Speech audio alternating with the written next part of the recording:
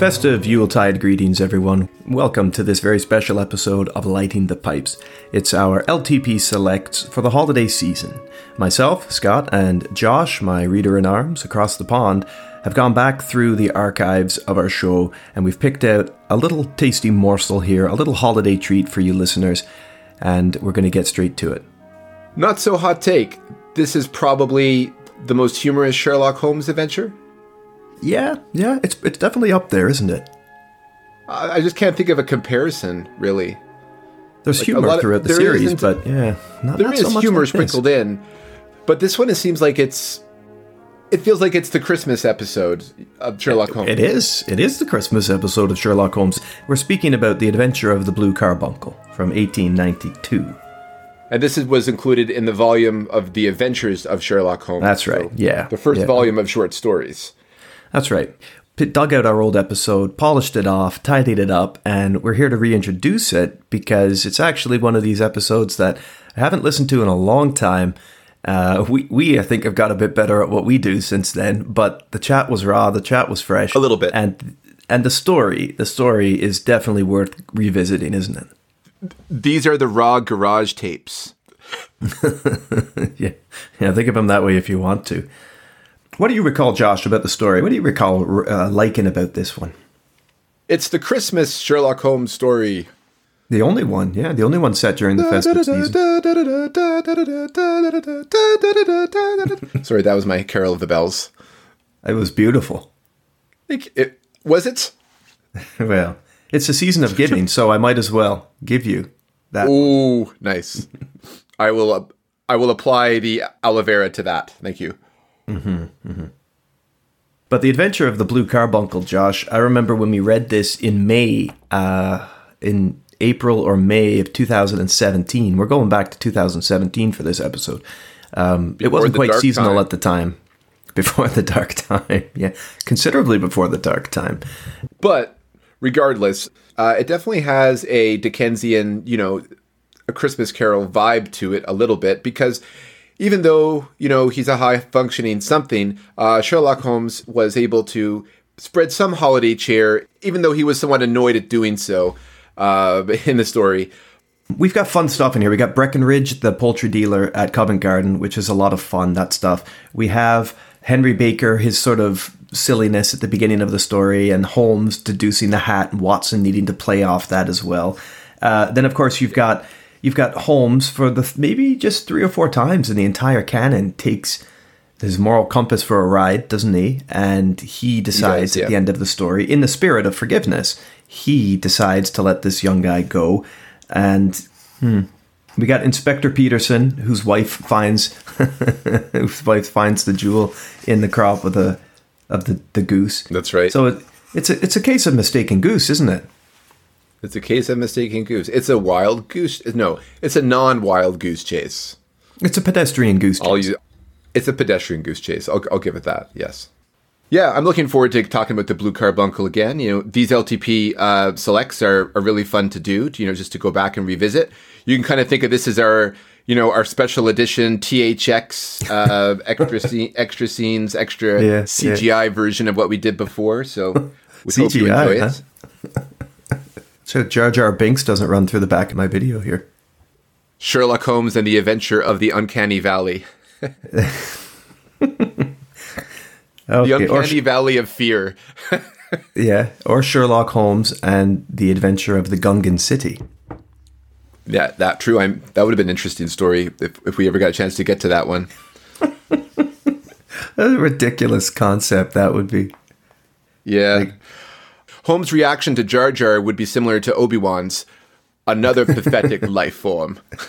Yeah, I think you're right. Anyway, well, we do have an interesting story here. It is a caper more than it is, a dramatic investigation. There's humor in this Not story a homicide. where that's right, exactly. There's no homicide, great villainy at play here. There's a young man, James Ryder, who, with the help of a maid at the hotel, Catherine Cusack, they get themselves wrapped up in a little bit of their own romancing the stone, I guess it's fair to say. And right, okay. They get themselves twisted up and kind of in deep waters. They're in deep waters, aren't they? Needless to say, they pin it on a poor electrician who was just coming in to make sure the Countess's lights were still... Mm-hmm. Or her heating or gas pipe or something. I can't remember what it was, but... It was. I think it was... Yeah, he was an electrician. I think it had to do with the heating, if I'm not... Yes.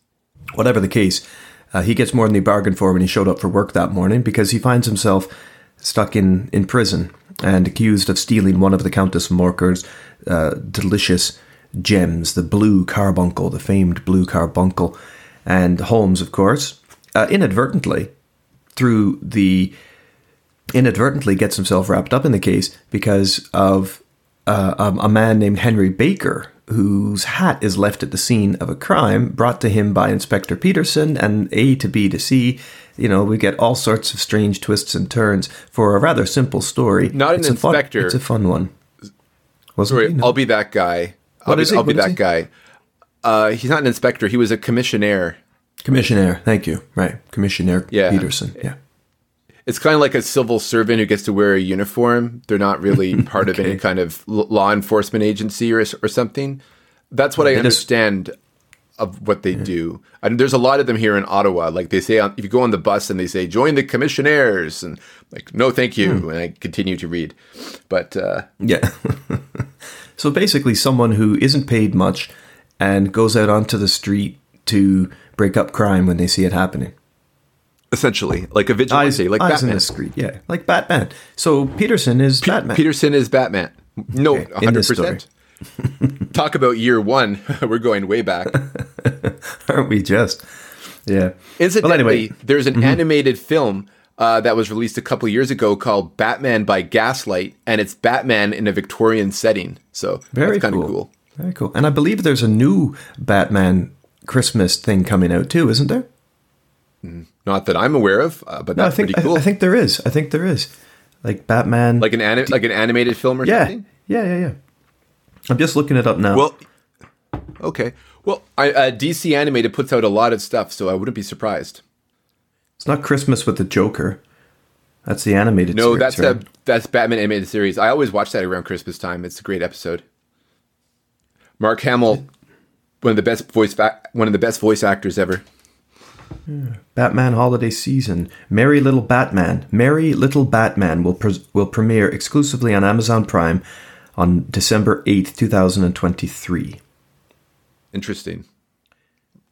Just in time for the holidays. Yeah. Merry Little Batman. A new DC holiday special that sees Damian Wayne and Robin become a miniature Dark Knight.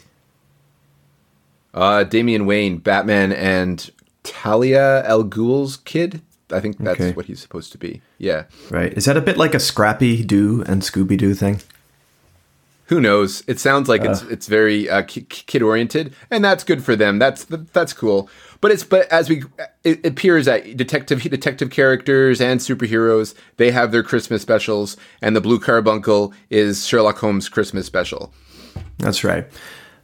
And I know we've got a good Jeremy Brett adaptation of this one too. So after people reread the story or listen to our chat about it, they can go check that Granada production out, can't they? Absolutely, yeah. It's a good time, and Brett isn't exactly a Scrooge in the episode, but he tries. I say he tries because I'm thinking about Holmes, but every time I watch a Brett adaptation, I'm so convinced that Brett is Sherlock Holmes that I kind of lose the lines of the lines of reality and non-reality seem to blur. You know what I mean? Because he just carries it off so well. So that said, back to Blue Carbuncle. So we got poor John Horner, if that was his first name, I can't recall. This electrician, he's been blamed by one of the jerk-off inspectors at Scotland Yard. What was the inspector's name this time around? It wasn't Lestrade. It was somebody else. Yeah, I'm not sure. It wasn't someone who never comes back. No, it wasn't Gregson because he's probably the most competent of them, if I recall. But anyways, this guy was more about he's pressured to find where the carbuncle is, and his only real avenue towards that is Horner. But Horner's been picked out because, of classist bullshit, essentially. Yeah, exactly. That's why, and because he's been so well set up by Ryder and by Cusack. So, Just 1 second. Just 1 second, Josh. Are you trying to suggest, even for a moment, that class bigotry comes into the Sherlock Holmes stories? it's a hot take, I know, but I have my theories, and I'll share them with you if you like. Yeah. I think it's groundbreaking stuff here that you're scraping into. Yeah. I mean, it's not as groundbreaking or as finite a science at that time. Like, for example, what's that science at the time where they measured human intelligence? Phrenology? Phrenology, yeah. Which Sherlock Holmes was kind of into. He was. He was. And I think we talk about that in an episode. It might even be this one, We talk about phrenology. We do. Yes, we do, because he's sizing the hat. Because they talk with the big head. Sizing the hat. That's right. Sizing the hat, yes. A man with a big brain, exactly. I'm just looking here at my trusty Klinger edition, and I noticed that it's Inspector Bradstreet, B Division. It's the one you're looking for. So we have the B version of Scotland Yard here. That's true. But, Bradstreet did have a role to play in The Man with the Twisted Lip. I think it was him, wasn't it? Who earlier, didn't he work when Holmes went to wash the face of Sir Neville Sinclair and reveal him as Hugh Boone, or vice versa? Was his name Neville Sinclair? Neville Sinclair was the guy who was pretending to be the beggar, yeah. St. Clair, yeah, sorry. St. Clair, yeah. Yeah, Neville Sinclair is Timothy Dalton in The Rocketeer. That was the name of the actor / Nazi spy that he played in the movie. He's basically supposed to be like an evil Errol Flynn, essentially, is what his character was. But yeah. Mm-hmm. Well, just before we close shop here on this one, I think the Blue Carbuncle's got everything that you might want for a short holiday read. It has poultry. Poultry's big this time of year. Well, it has cold weather. Definitely. It has Christmas shopping. It has a warm pub and ale. It has friends and family gathering. It has a beautiful gift of a jewel and a little bit of a forgiving ending here, without saying too much about it. A forgiving ending that reminds us at this time of year that we all have a way and a hand to help each other. I think he wasted his generosity personally, because there was nothing redeemable about Ryder. But no, you're right. I don't know. Let's just leave our listeners, before they get into the episode, let's just leave them with the words of Les Klinger, the wonderful Les Klinger, who edited and annotated many different Holmes stories. This is Les Klinger's introduction to the story. Esteemed Holmes scholar and writer Christopher Morley referred to the Blue Carbuncle as, quote, a Christmas story without slush.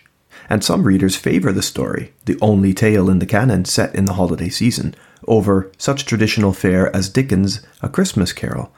Like Frank Capra's brilliant film It's a Wonderful Life, the tale of the stolen gem commemorates the triumph of compassion over justice.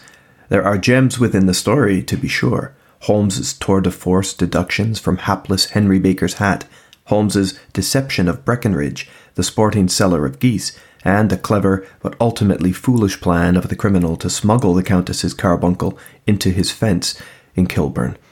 What draws us back each year, however, is the evident warmth of the friendship between Holmes and Watson, as Watson travels from his married household to visit his bachelor friend and wish him compliments of the season. Sherlock Holmes, too, appears more human, less the perfect reasoner, again taking the law into his own hands. After all, he concludes magnanimously, it is the season of forgiveness. Now, whether we agree with Les Klinger's appraisal of the story or not, there's some interesting food for thought. So, wherever this finds you, however this finds you, we wish you a very happy Christmas, and thank you for your continued support. We'll be back very soon with another seasonal tale, just before the calendar turns over, Celia Fremon's The Long Shadow. Yes. Enjoy.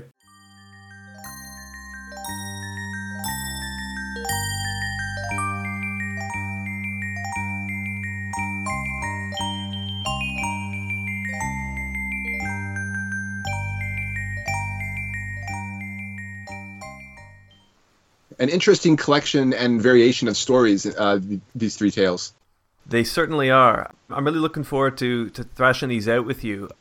two of these stories in particular, I think, are very well written and have a lot of depth and character, and almost Dickensian in a way in some parts of it. Mm-hmm. And it just kind of really made the world of Sherlock Holmes and he lives in come alive. Cool. Well, why don't we just fire into it? The first one that we're going to look at was published in the January 1891 edition of the Strand. So this was basically Christmas reading for the men and women who picked up the edition at the time. And not surprisingly, it carries with it a holiday theme. It's Arthur Conan Doyle's Christmas Carol. Kind of, yeah. The Adventure of the Blue Carbuncle. This was a book that was, a story well received at the time and still well received today as a Christmas type story. But it does have its twists. To take us through a plot summary. So at your leisure, sir. Enjoy. So it begins with Watson paying a visit to Sherlock Holmes, and Sherlock Holmes was just been visited by Commissioner Peterson, and Peterson has left off this old hat, beat up looking hat with Sherlock Holmes, and essentially what's happening here is that Watson and us, we observe Holmes examining this hat for all its minute details. The hat also came with a geese, with a dead geese that Mr. Peterson brought home. The story is that Peterson, as a commissionaire, he's doing his rounds in the neighborhood, and he notices this big tall guy walking home with the geese, and he's being surrounded by local ruffians in the area, and he wants to pick a fight, and he ends up trying to run away and swinging his arms away to get away from them, and he ends up breaking a window, and then of course he flees because he sees the commissionaire coming, and he leaves the geese and his hat as he runs off. So the commissionaire, he goes to Holmes and he brings Holmes the hat, seeing what he could do to possibly find it. Meanwhile, Holmes sends the commissionaire Peterson back to his place with the geese. So during this time, we have a whole tete-a-tete between Watson and Holmes as they analyze the hat, and Holmes pretty much, in a very polite kind of fashion, makes the observation of how the lack of deductions that Watson makes about the hat, about how it looks, and that is very well described. But then he mentions to us all the different conclusions that he's come to about him being not happy with his marriage, or feeling that he's come into bad luck. All these different telltale signs we're told through the writing that the owner of this hat is dealing with. At this moment, Commissioner Peterson returns holding a blue carbuncle in his hand, and this was apparently found in the crop of the geese that he brought home that this poor tall guy Henry Baker left behind, along with his hat. The blue carbuncle, as we learn, belongs to the Countess Morcar, and it was stolen from her. A man named John Horner, who was accused as a thief previously, who was a plumber in the household, he was accused of the crime and is now being detained for it. So the blue carbuncle is now in the hands of Holmes and the commissionaire. So Holmes finds it pretty prudent then that if the crop of the geese was brought over by this individual, that they better find this Henry Baker on the basis that to see how much involved with the crime that he actually is. So Holmes puts an ad out, and Henry Baker, he shows up for his hat, and he's also shows up for his geese. And of course, he has no clue whatsoever about what was in the contents of the animal's crop. I will put a comment here that I did read that apparently geese do not have crops. Did you know that? I did not know that. No. A crop is kind of like this type of, it's like a throat essentially, down, like it's a lower throat within the body before it hits the stomach, or something along those lines that a lot of fowl birds have, like ducks and whatnot, if I'm not mistaken. But geese apparently do not have a crop, and this is considered one of the big blunders of Arthur Conan Doyle's writing. Or of his research, research at least. So yeah. It is rated as a proper blunder, is it? Yes, it is, yeah. So say the internets, anyway. Well, I'm double checking through my copy of Klinger's annotations because I didn't remember seeing anything coming through. But you go ahead, keep going through, and if I see something, I'll interject. Okay, very good. Yes, so So we learned from Henry Baker that the geese he purchased from the Alpha Inn, where Holmes and Watson then visit, and the owner there, Breckenridge, has a bit of an argument with Holmes. Holmes basically being provocative to carry more information when Mr. Breckenridge was not really up to discussing his customers or his business, and it's through a certain kind of passive-aggressive form of tricking the man into a wager that is able to get the information that he wants. That the geese are town-born, not from outside the country. During this time, as they're leaving, another man shows up inquiring about the geese, and Breckenridge also sends him off as well. Now, this man is Matthew Ryder. Matthew Ryder is, in fact, the I guess he's like a hotel attendant in the place of residence where the Countess Morcar was staying. Pretty much by cornering Ryder, Holmes and Watson are able to devise that Ryder, who was working in the hotel with the Countess's maid, Catherine McCormick. Sorry, Catherine McCormick. My apologies. I'm thinking of someone else entirely. Catherine Cusack, I should say. Yeah. They determined that it was actually Ryder and Cusack who schemed to steal the carbuncle and frame John Horner for the crime. We learn that Mr. Ryder is probably someone who could be a candidate for one of those America's Dumbest Criminal programs, just on the basis of, and I quote the text, I would outsmart the most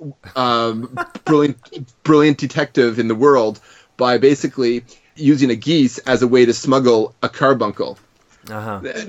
We learn essentially that his sister, Miss Oakshott, where the geese came from, he basically spots one that has a black bar on its tail and decides to use that to smuggle the carbuncle by shoving it down its throat, knowing that it had a crop. Again, Arthur Conan Doyle's blunder even worse because the narrative is so dependent upon this thing of the goose having a crop and not choking. It is. Yes. I found some information on that now, and the reason I didn't see it when I was reading is because it's an appendicized point. But I'm quite happy to fill in some gaps here for you on it. Yeah, we'll take a brief interlude. Well, it's not so much an interlude as it is a segue into contextualizing what you're telling us. Of course. Right. A goose has no crop, Miss Mildred Salmons states in a letter to the Chicago Tribune on December 26, 1946. After reading the story, she got quite upset, I suppose. Dr. J. Finley Christ, to whom her note was sent for comment, replies, Mildred Salmon's announcement in the line of December 26 that a goose has no crop produced a considerable shock among Sherlock Holmes experts. Consultation of 1 ornithologist, 2 zoologists, and 3 poultry dressers, together with ocular demonstration, made it abundantly clear that the lady is correct. Holmes made an elementary error with which the Baker Street irregulars should have noted long ago. S. Tupper Bigelow in The Blue Enigma seeked to defend Holmes's knowledge of the geese. He consulted the Encyclopedia Britannica Library Research Service. Quote, we contacted members of the Department of Ornithology at the Natural History Museum of Chicago. I'm quoting below their comments to this office. We do not know of a goose that has a crop, properly speaking. Many geese have a gullet that distends, but it is not a dilation of the esophagus or esophagus. I just channeled our grandfather there by esophagus, before its entrance into the thorax. In other words, it's not a crop, whatever it is. Dr. Ernst Bloomfield Zeisler then enters the fray, taking Holmes' side in the matter. He quoted experts in the poultry department of the Agricultural School of the University of New Hampshire who state, quote, geese have crops. The crop is simply not as visible as on a turkey, but apparently all barnyard fowl do have them. The Marquis of Donegal, then head of the Sherlock Holmes Society of London and editor of the Sherlock Holmes Journal, asked 2 more sources, the Minister of Agriculture and Fish and Mr. Edward Moult, a practical farmer. The ministry wrote, and so it continues, and the note goes on for another page and a half. Basically, this is a debate that still, as I think you intimated at the beginning, it still kind of fuels people up. Like, did Conan Doyle make a massive mistake? The chances are he did. He wasn't thinking that deeply about his research. He's like, yeah, they probably have a crop. Let's go with that. They're geese, after all. So interesting how that story has sparked generations of, back and forth teeter-tottering. It's kind of like the modern fandom, like the kind of like the proto-modern fandom in the sense of how people writing in and saying no, and the Holmes fanboys getting angry that someone would dare say that Arthur Conan Doyle wrote something incorrect. And and like you say, like people writing in thinking, oh, I've got one over Sherlock Holmes, right? Yeah, exactly. It's totally like an internet forum right then and there. Like it is. It really is cool. Anyway, right, finish up, pal. Sorry, I'm just glad I was able to give you that light. Anyway. Yeah. No. Absolutely. Very illuminating. The thing is that his sister has many geese, of course, and of course it would seem kind of logical to assume that a lot of geese have black markings on their tails and whatnot. So having one black bar on one tail out of a whole bunch of geese, I dare say the chances of having another black mark is very possible. Mm-hmm. So essentially there was more than one goose with a black mark on its tail that essentially our master criminal, our proto-Moriarty here, I guess, did not realize this. So what happened is that the wrong goose got sold to Henry Baker, and the wild goose chase comes to an end with Holmes realizing that this guy is not any kind of devious criminal mastermind and decides to spare him from future incarceration and a criminal livelihood by pulling a Dickens Christmas Carol and letting him go. Do you think that this is where the expression wild goose chase came from? It's very possible. I'm curious to investigate that idiom and see exactly where it originated from. Interesting. I do believe it's possible. It was a wild goose chase, though. That's for sure. It was that, yeah. The goose was dead, but I suppose it's still wild, isn't it? Yeah, or the wild carbuncle chase. The wild carbuncle chase, yeah. It doesn't have the same ring to it, does it? It doesn't, no. But overall, Josh, I mean, what do you think? Do you like this story? Yeah, I thought it was pretty entertaining, and it was nice to see more of the human side of Sherlock Holmes, and it was fun, and I enjoyed the characters that we encountered through the way. I loved Breckenridge, the inn owner. He was great. Yeah, he was. No, he's not the inn owner. He wasn't the inn owner. He was the Covent Garden poulterer.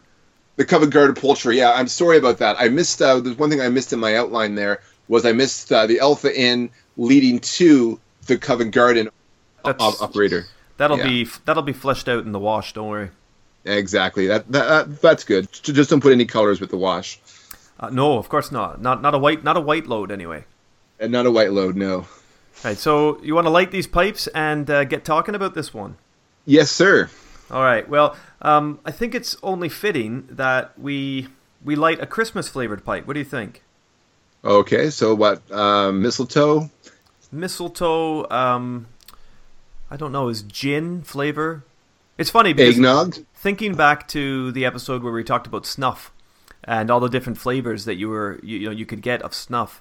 I'm trying to think of one that might suit a Christmassy tale like this, so that the tobacco is flavored. Keep thinking. Ginger, maybe ginger.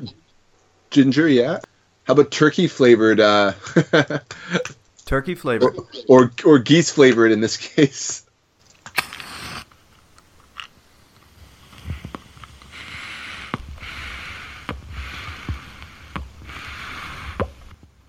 Pipes. P for principals. That's our boys, Sherlock and Watson.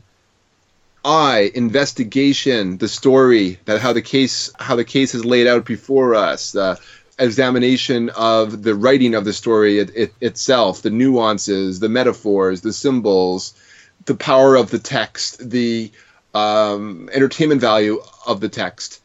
Then we have P for perpetrators, so the villains of the piece. Quote unquote in this case. And then of course we have E, the environment. We're talking about the environs of London or outside in this case, just how the atmosphere of these places, of these locales, what they bring to the story, and how well they're described in terms of bringing the story. And finally we have the supporting cast, so the witnesses, the suspects, and the regular characters that populate Sherlock Holmes and Dr. Watson's world.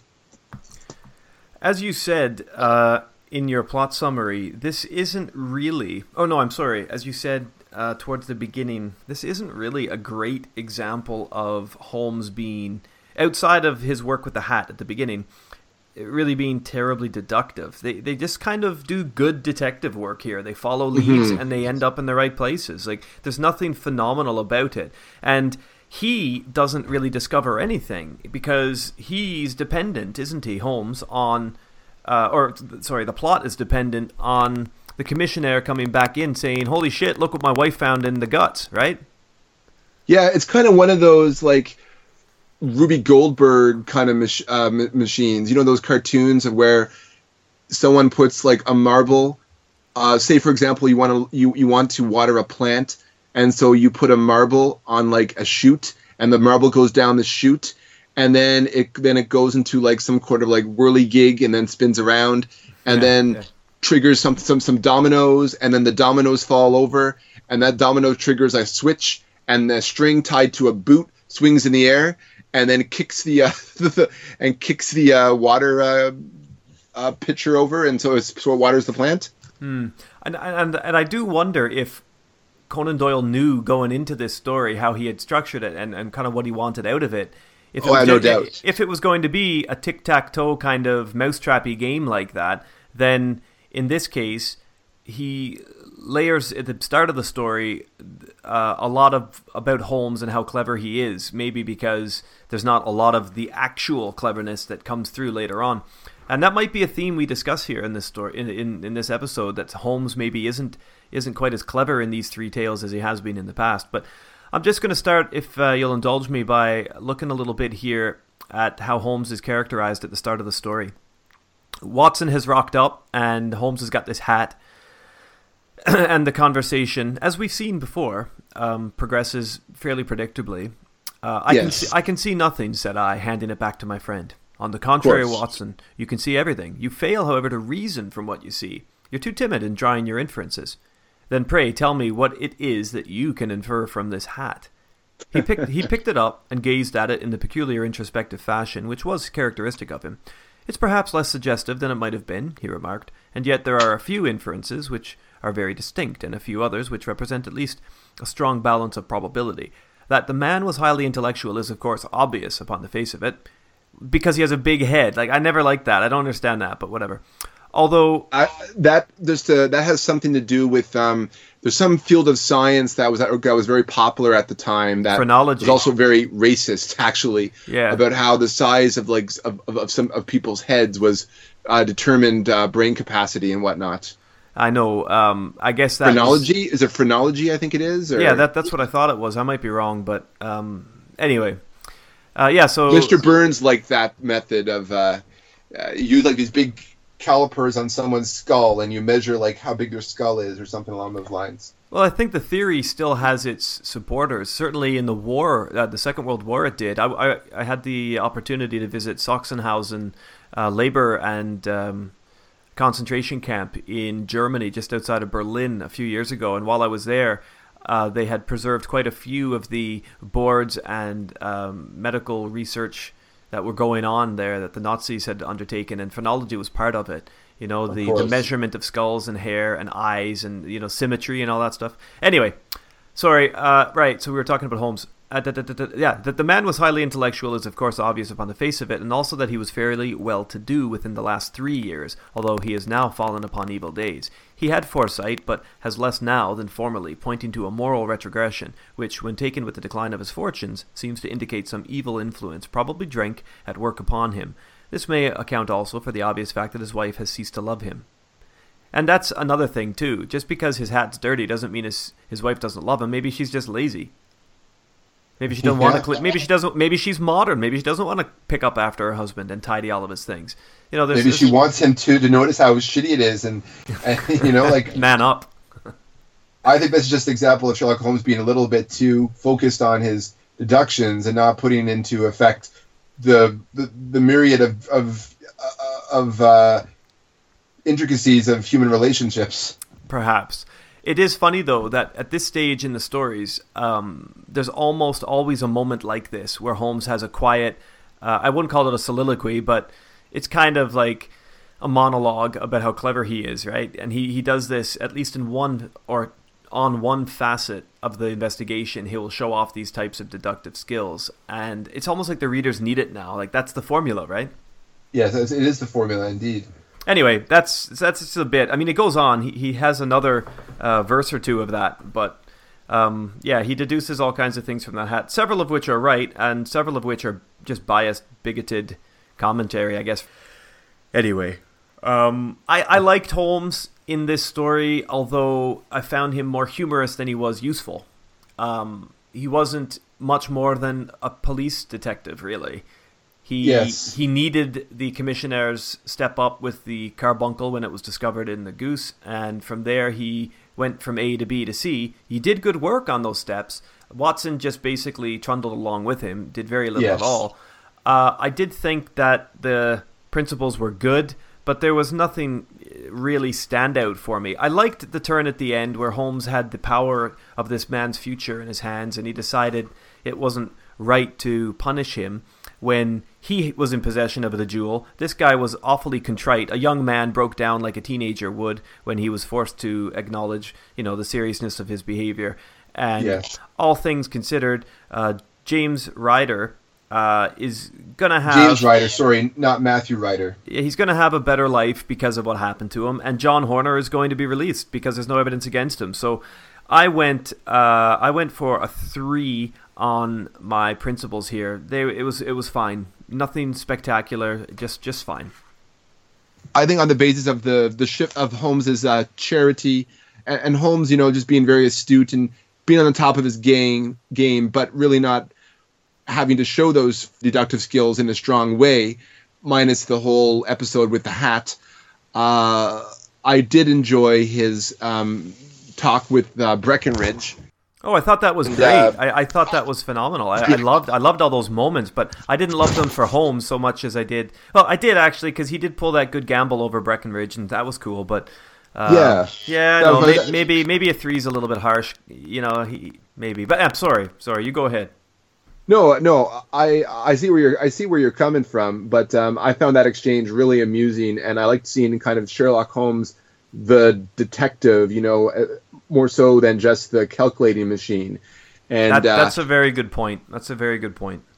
Yeah, like this is a good example. This is a good example of a story that would give readers less of the computer Holmes and more of the man. Exactly, and especially at the end. So I do agree that Watson's kind of just being there doesn't really add much to that score in that sense. So I feel that because of the change at the end and because of that exchange with Breckenridge, which I'll go over actually, I think, because it's just an amusing little episode, the conversation. So they show up at Covent Garden here and speak to Breckenridge about the geese. "Good evening. It's a cold night," said Holmes. The salesman nodded and shot a questioning glance at my companion. "Sold out geese, I see," continued Holmes, pointing at the bare slabs of marble. "Let you have 500 tomorrow morning." "That's no good." Well, there are some on the stall with the gas flare." "Ah, but I was recommended to you." "Who by?" "The landlord of the Alpha." "Oh, yes. I sent him a couple of dozen." "Fine birds they were, too. Now, where did you get them from?" To my surprise, the question provoked a burst of anger from the salesman. "Now then, mister," said he, with his head cocked and his arms akimbo, "what are you driving at? Let's have it straight now." "It is straight enough. I should like to know who sold you the geese which you supplied to the Alpha." "Well then, I shan't tell you. So now." "Oh, it is a matter of no importance, but I don't know why you should be so warm over such a trifle." "Warm? You'd be as warm, maybe, if you were as pestered as I am. When I pay good money for a good article, there should be an end of business. But it's where are these geese, and who did you sell these geese to? And what will you take for the geese? One would think they were the only geese in the world, to hear the fuss that is made over them." "Well, I have no connection with any other people who have been making inquiries," said Holmes carelessly. "If you won't tell us the bet is off, that is all. But I'm always ready to back my opinion on a matter of fowls, and I have a fiver on it that the bird I ate is country bred." "Well then, you've lost your fiver, for it's town bred," snapped the salesman. "It's nothing of the kind." "I say it is." "I don't believe it." "Do you think you know more about fowls than I, who have handled them ever since I was a nipper? I tell you, all those birds that went to the Alpha were town bred." "You'll never persuade me to believe that." "Will you bet then?" It's merely taking your money, for I know that I am right. But I'll have a sovereign on with you, just to teach you not to be obstinate. The salesman chuckled grimly. Bring me the books, Bill, said he. The small boy brought round a small thin volume and a great greasy-backed one, laying them out together beneath the hanging lamp. Now then, Mr. Cocksure, said the salesman. I thought that I was out of geese, but before I finish, you'll find that there is still one left in my shop. You see this little book? Well, that's a list of folk from whom I buy. Do you see? Well then, here on this page are the country folk, and the numbers after their names are where their counts are in the big ledger. Now then, you see this other page in red ink? Well, that is a list of my own town suppliers. Now look at the third name. Just read it out to me. Mrs. Oakshott, 117 Brixton Road, 249, read Holmes. Quite so. Now turn that up in the ledger. Holmes turned to the page indicated. Here you are. Mrs. Oakshott, 117 Brixton Road, egg and poultry supplier. Now then, what's the last entry? December 22nd, 24 geese at 7 shillings, 6. Quite so. There you are. And underneath? Sold to Mr. Windigate of the Alpha at 12s. What do you have to say now? Sherlock Holmes looked deeply chagrined. He drew a sovereign from his pocket and threw it down upon the slab, turning away with the air of a man whose disgust is too deep for words. A few yards off, he stopped under a lamppost and laughed in a hearty, noiseless fashion which was peculiar to him. That's just an example of Holmes being an asshole. Yeah, but I liked it. I'm really glad you read that out. Because it did suit. It was a good exchange. And I thought that, D, by the way, is dimes, shillings and dimes. But I thought it would be cool. I've got a little note here.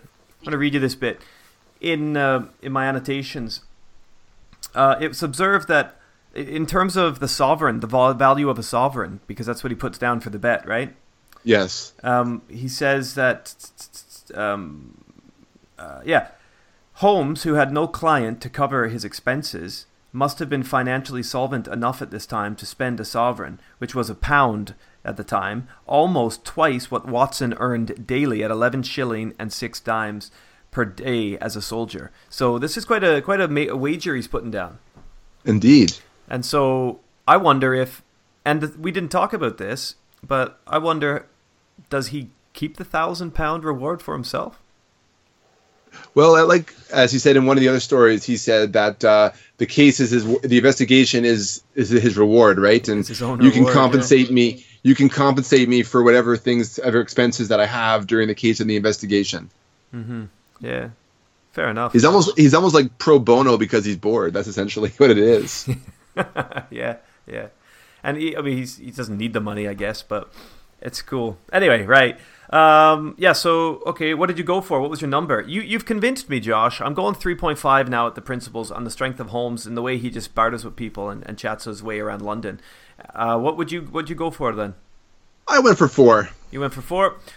In terms of the investigation, although in my mind there's not a lot of investigation like we are used to seeing with Holmes, putting together these really obscure links and making the puzzle clear.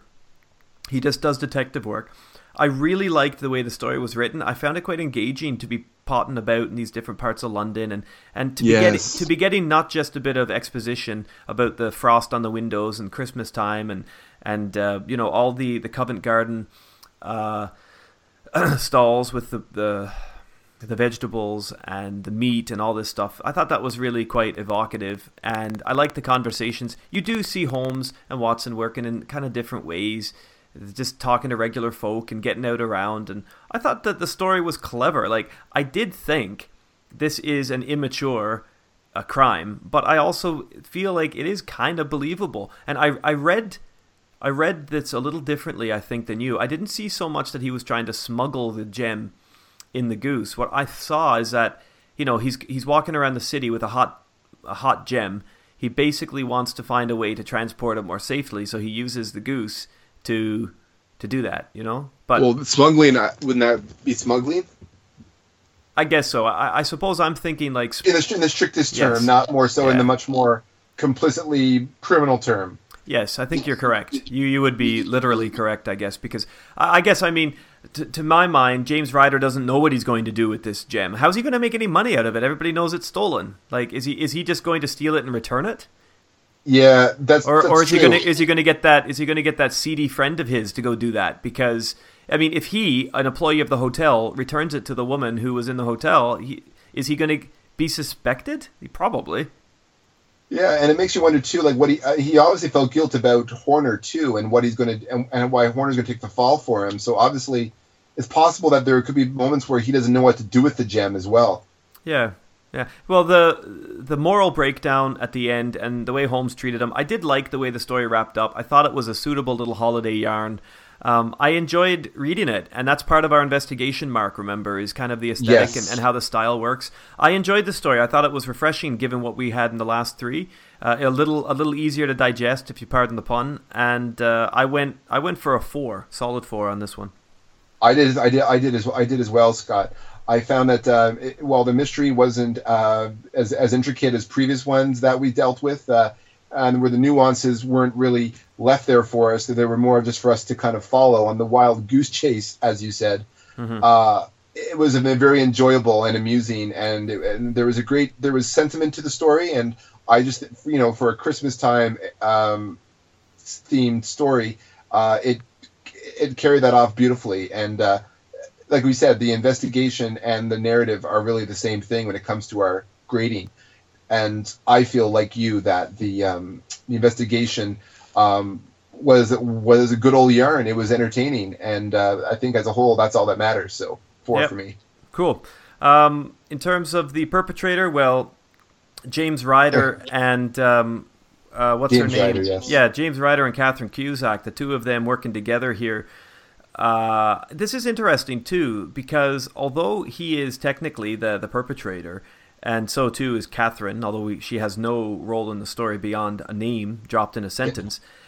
There's not really a lot given to them, what they're going to do together, why they are working together, what's their story. And so I took a bit of creative license in imagining how, Catherine and James would have maybe had a drink late at night after the Countess had gone to bed down in the bar of the hotel, talking about this. And, oh, by the way, my mistress, my lady has got, the Countess has got this beautiful gem, and we could get a, if we stage a theft, maybe we can get some reward money for it, and blah, blah, blah, blah, blah. Well, look, in terms of the perpetrators, yeah, he was cool, she was cool, but I went 2.5 because they were just middling, really. And there wasn't enough development of the character beyond their immaturity, or his particularly.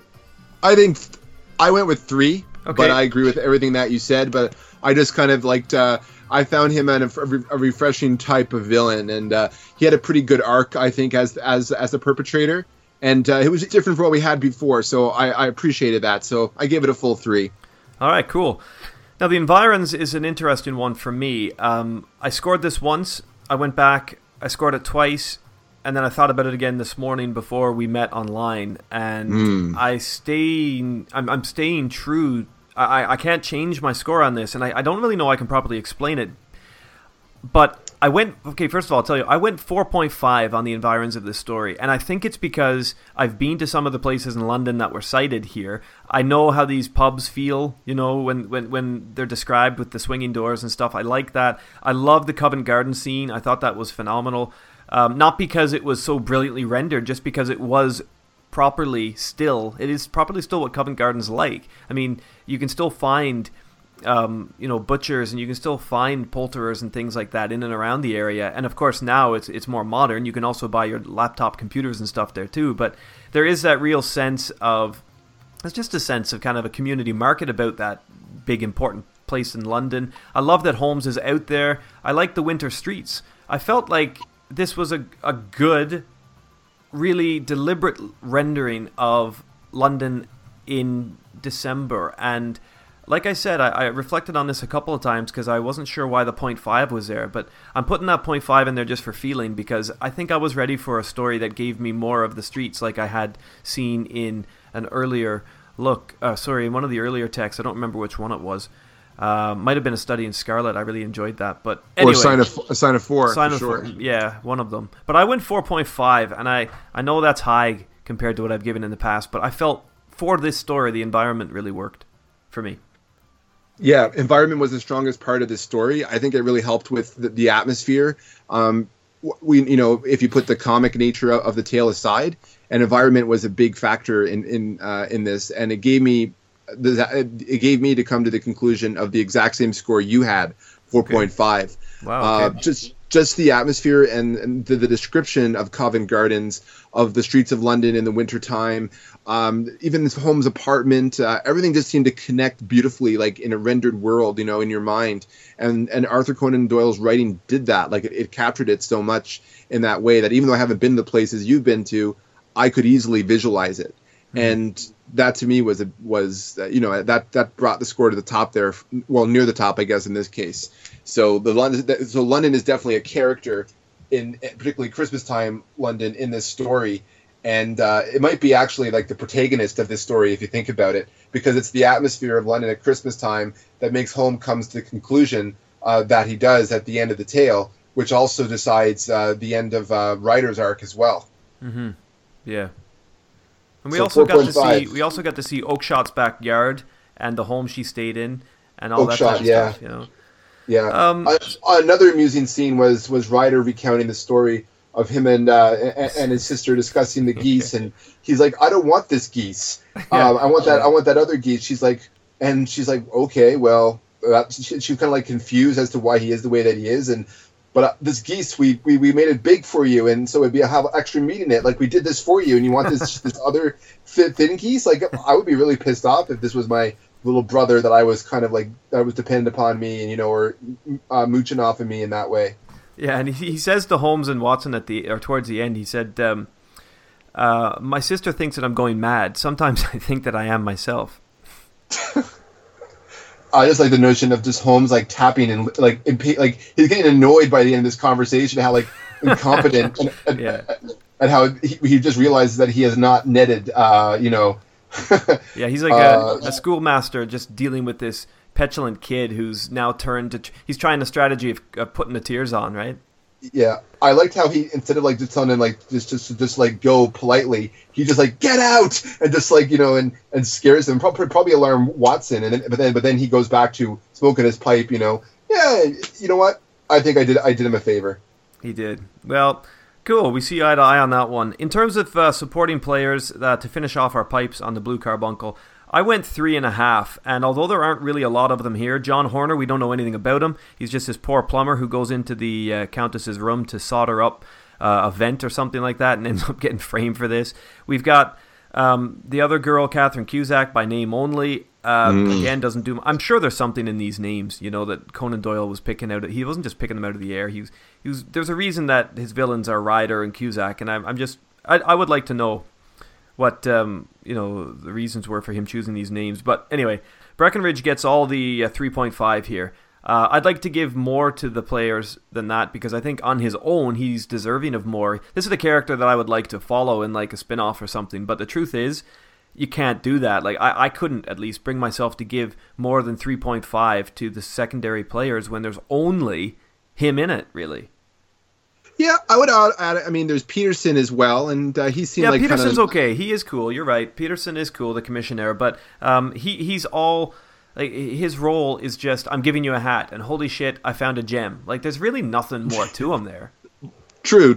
But I also got a good view of Miss Oakshott, Ryder's sister, in that presentation as well. So I don't know. I just found it was a very colorful cast in this one. Mm-hmm. Not like in terms of detail, but I guess. Yeah, they are characters. You're right. They are characters. Yeah, it was. Like I said, it's very Dickensian, this particular story. It is. You're right. It is. Yeah. Well, I'm going to stick. I'm going to stick to 3.5, but I totally see where you're going.